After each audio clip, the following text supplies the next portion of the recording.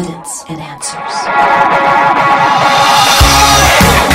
Angels and demons.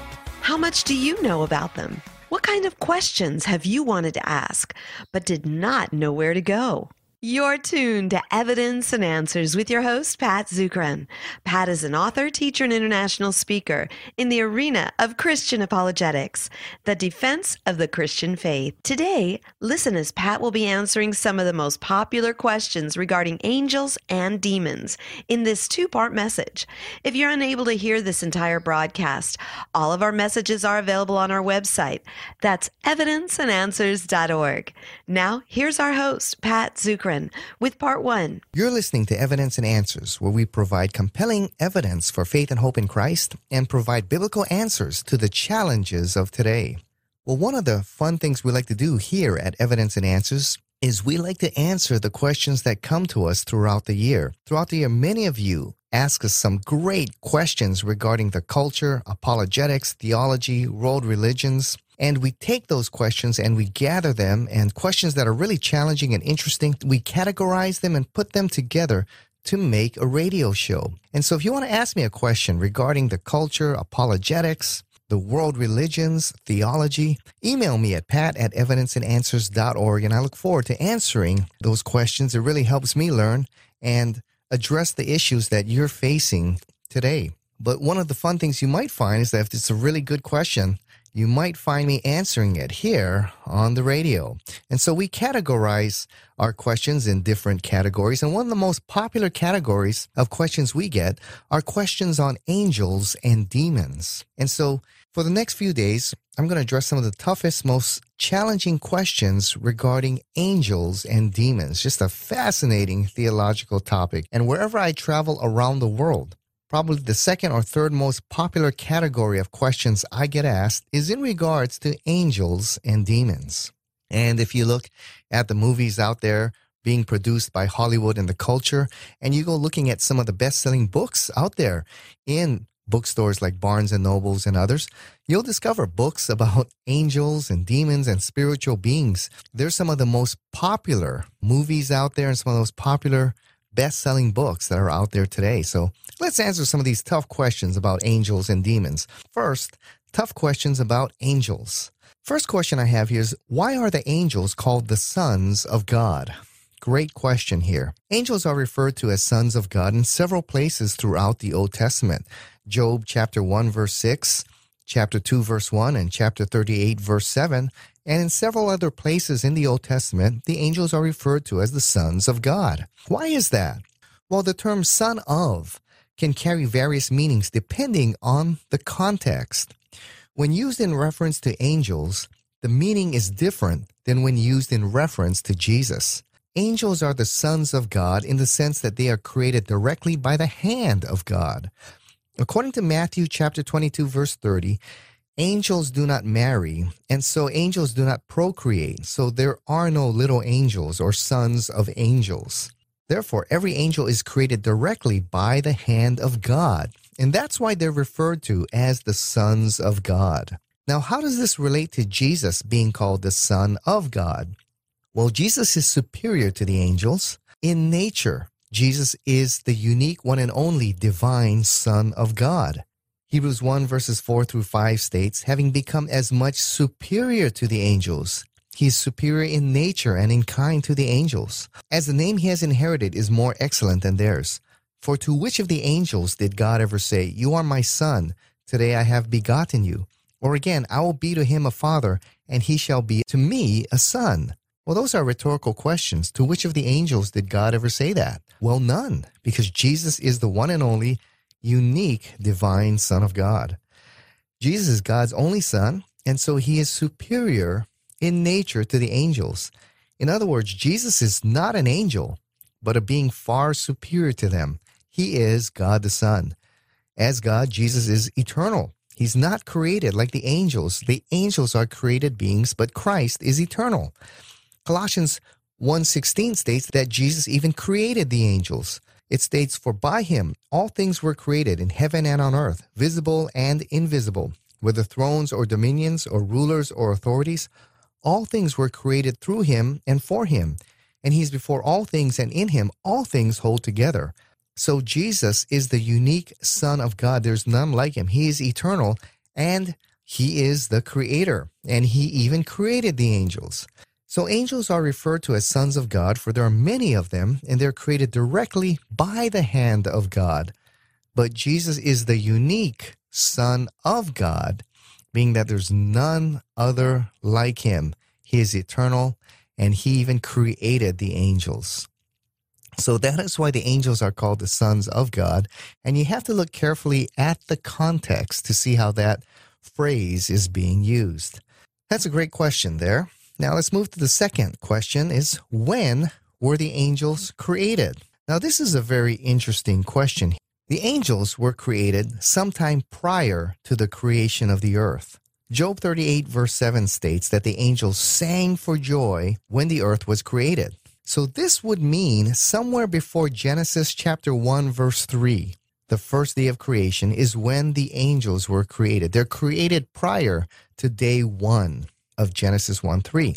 See, you need to read the text carefully. Genesis 1:1 states, in the beginning, God created the heavens and the earth. That's a summary statement there. Out of nothing, God created the heavens and the earth. The Hebrew word for created there is bara. Out of nothing, God created the heavens and the earth. Verse 2 states, now the earth was formless and void, and darkness was over the surface of the deep. You see, before day 1, the earth was already there. The universe was already there. Verse 2 says the earth was formless and void, and darkness was over the surface of the deep. The universe was already there. The earth, the planet Earth, was there, but it's in a lifeless state before day 1 of creation. Then in verse 3, it says, then God said, let there be light. So before day 1, the universe already exists, but it's in a lifeless state. Now, how long has the universe been in that state? Well, we don't know. All right, the text doesn't tell us. So the angels appear to be part of the creation before day 1, when God begins His activity of bringing life to the earth, which is found formless and void and enshrouded in darkness. So the angels were around before day 1. God creates the universe and all that there is in chapter 1, verse 1. And remember, in verse 2, the earth is found formless and void, and darkness was over the surface of the deep. So a lifeless planet is there. So it's probably before day 1 when the angels were created. Now, third question, do Christians have a guardian angel? This is a very popular teaching, one that I was taught back when I first came to trust Jesus Christ as my Lord and Savior, that I have an angel, one on my left and one on my right. In fact, Christians even told me that they could feel a hand on their shoulder sometimes throughout the day. So do Christians have a guardian angel? Well, there are two passages that may refer to the idea of a guardian angel for each person. In Matthew chapter 18, verse 10, Jesus rebukes the teachers of the law for chasing away the little children from Him. And Jesus says, see that you do not despise one of these little ones, for I tell you that in heaven their angels always see the face of my Father who is in heaven. So some take it that each child here has a guardian angel. In Acts chapter 12, we find the believers praying for the release of Peter, who had been thrown in prison, when, as they are praying, Peter himself arrives and knocks at the door. Now, a woman named Rhoda answers the door and is so surprised at who she sees, she leaves Peter at the door and runs to tell those praying, it's Peter. Well, the Christians gathered there in prayer, they can't believe it either, and they tell her, you're out of your mind. It's his angel. So from these two passages, theologians have concluded that every believer has their own guardian angel. Now, from these two passages, it is possible to conclude that each believer has a guardian angel, but the evidence is not very strong there. However, these two passages do not provide convincing proof of this idea. Matthew 18:10 states that the angels of the little ones are in heaven, not with the little ones. So there may not be one guardian angel for every believer, but that's not necessarily bad news. There is good news. The Bible seems to teach that in times of need, there are a multitude of angels that serve God's people in their time of need. For example, in 2 Kings chapter 6, verse 17, the Syrians have surrounded the nation of Israel and they're about to attack. And Elisha's servant is in fear and he looks to Elisha and says, "What shall we do now?" And Elisha stated, "Do not be afraid, for those who are with us are more than those who are with them." Then Elisha prayed and said, "O Lord, please open his eyes that he may see." So the Lord opened the eyes of the young man, and he saw, and behold, the mountain was full of horses and chariots of fire all around Elisha. So there wasn't just one angel coming to the aid of Elisha at that time, but a host, an army of angels. Psalm 91, verse 11 through 12 states, "For he will command his angels concerning you to guard you in all your ways. On their hands they will bear you up, lest you strike your foot against the stone." So you see in verse 11 there, he will command his angels in the plural. It's talking about the protection on believers there. So it seems like in our times of need, we're protected by a myriad of angels, not just one or two guardian angels. So there could be one or two guardian angels for every believer, but I think the passages that support that, you can't build a very convincing case. It seems like throughout the Bible, in our time of great need, that there are a myriad of angels or an army of angels or multitude of angels that come to the aid of God's people in their time of need. The fourth question, can angels take on the appearance of men?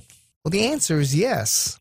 Throughout the Bible, we see angels in very interesting forms. The cherubim have faces of various animals, the seraphim also in multiple wings, but there are also times when the angels take on the appearance of men. Angels are spirit beings who are generally not visible to the human eye. However, there are times in the Bible when angels take on physical form.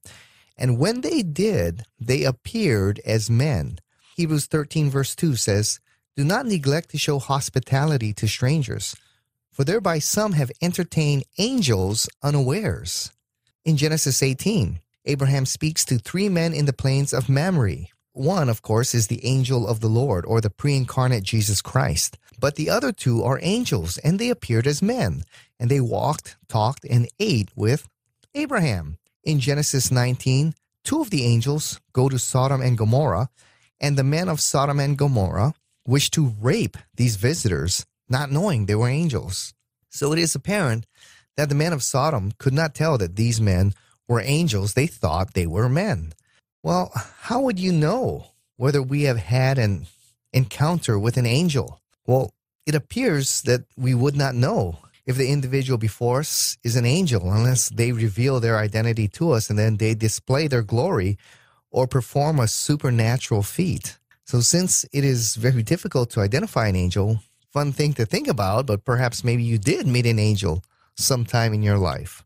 Who knows? So angels do indeed appear as men, as human beings, when they manifest themselves in the scriptures. Generally, you cannot see angels, but when they do manifest themselves, they seem to be able to appear as men. Now, a question related to that I get often is this: are there female angels? Well, that's a really tough one, because every time angels appear in the Bible, they appear as male. We don't have any appearance of a female angel, and no female angels are mentioned in the Bible. In Matthew 22, verse 30 states that the angels do not marry. So it appears that there are only male angels that God created. There could be female angels, but we don't know about them because none are mentioned in the scriptures. And it's very interesting that of the myriad of angels that are talked about, never is there any mention of a female angel or angels of that gender. So it appears that there are only male angels. Now, another question related to angels is this: can angels be saved, especially those who have turned away from Christ and are now part of Satan's demonic army? Can they be saved? Well, the Bible teaches that Christ died for humans only and not for angels. Perhaps one of the reasons is that angels dwelt in the very presence of God. and therefore they had an opportunity to see the glory of God face to face.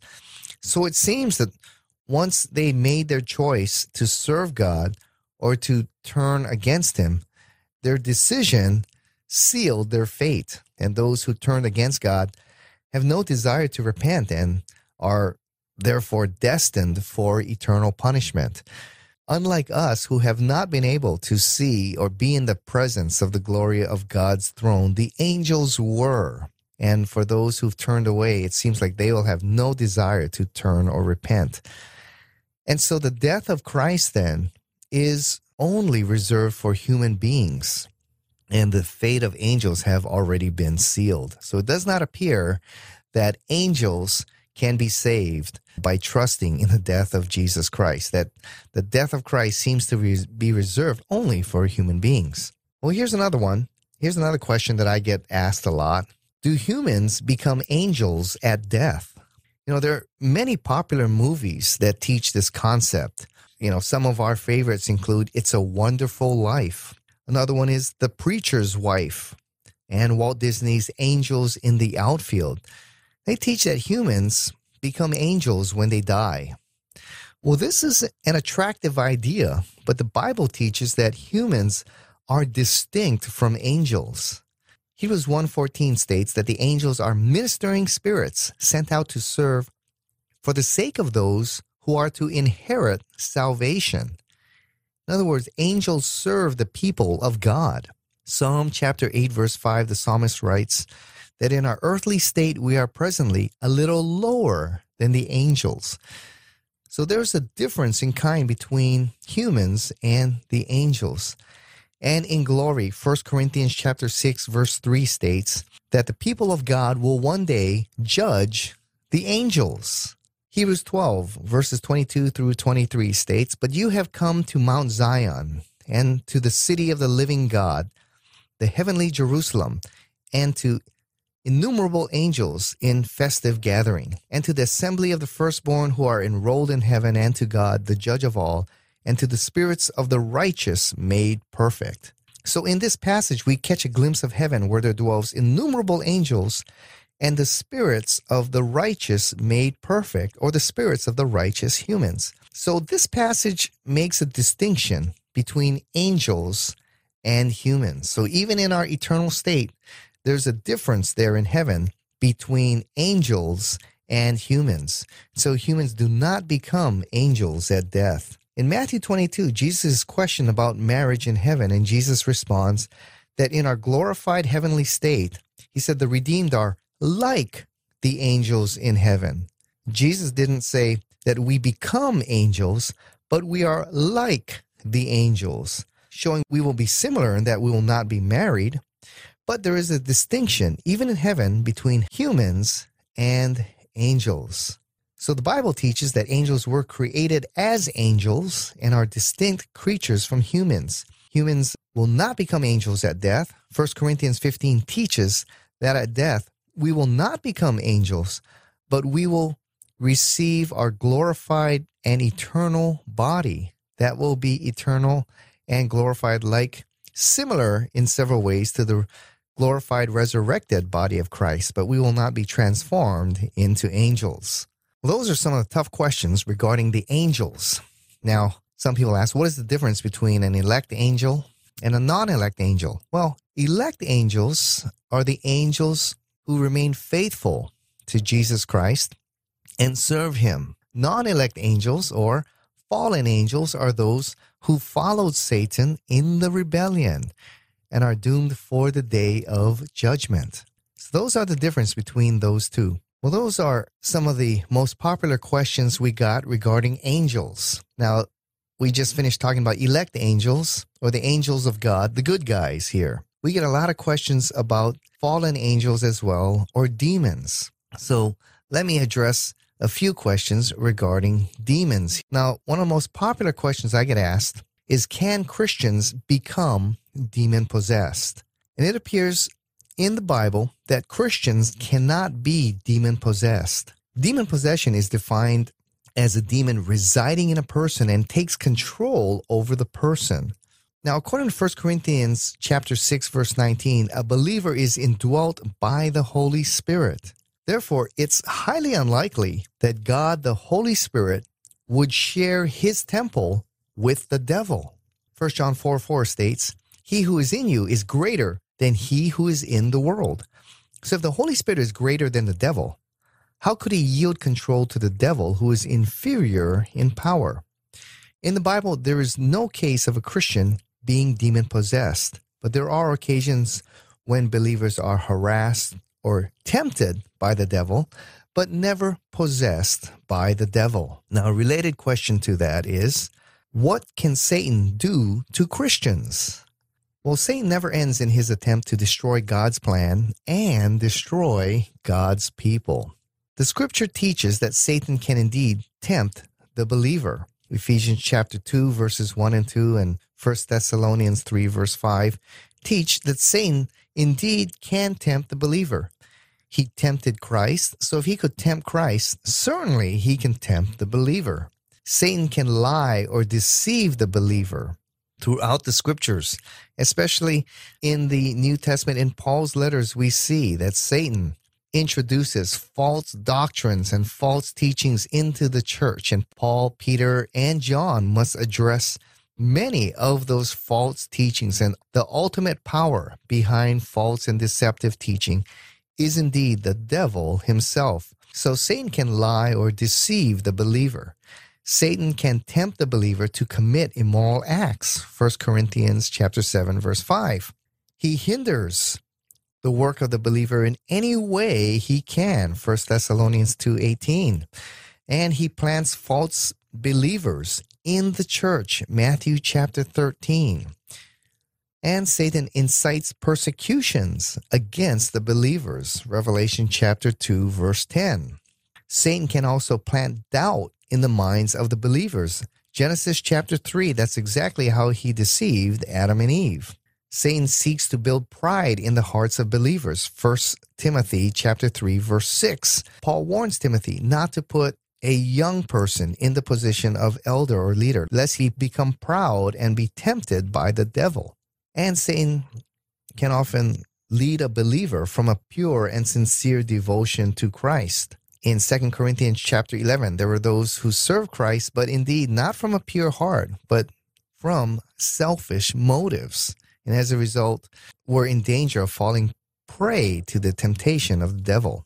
Therefore, the believer is called to put on the full armor of God against the attacks and schemes of the devil. So although Satan and the demons cannot possess a believer, they are constantly attacking the believer. 2 Peter states that Satan prowls around like a roaring lion, seeking someone to devour. All right? Not just cripple, but to devour, just to completely destroy. Satan hates God, and he hates God's plan, and he hates God's people. All right? That's what drives him to seek to destroy the life of believer, to destroy their family and their testimony for Christ. So every believer, all who call upon the name of Christ, must be diligent daily to put on their full armor, as stated in Ephesians chapter 6, that they may extinguish the fiery darts that are launched by the enemy constantly upon the life of a believer. Now, those are some of the most challenging questions we've got about angels and demons. We've got a lot more that I'll answer next time here on Evidence and Answers. So thank you for joining us. And send your tough questions to pat@evidenceandanswers.org. It's great to receive your questions, and it's a great learning opportunity for me as I take time to study and answer these questions. So I want to thank those of you who listen to our show, and especially those who interact with me on Evidence and Answers. So send your tough questions to pat@evidenceandanswers.org. I'll try to answer them individually, but also if they're great questions, you may find them answered here, right on the radio, here at Evidence and Answers. So we'll see you next time here on Evidence and Answers as we answer some more tough questions. Thank you for joining us here on Evidence and Answers radio broadcast. We hope you enjoy Pat's show today. If you find this broadcast to be of a great value to you, please consider partnering with us. Evidence and Answers relies on generous support from you, our listeners. For the opportunity to donate and keep us on the air, you may do so right there online on the homepage of our website. That's evidenceandanswers.org.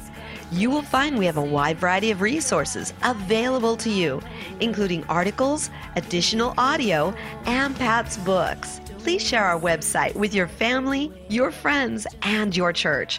Join us next time on the air or online as we provide reasons for faith and hope in Christ, right here on Evidence and Answers.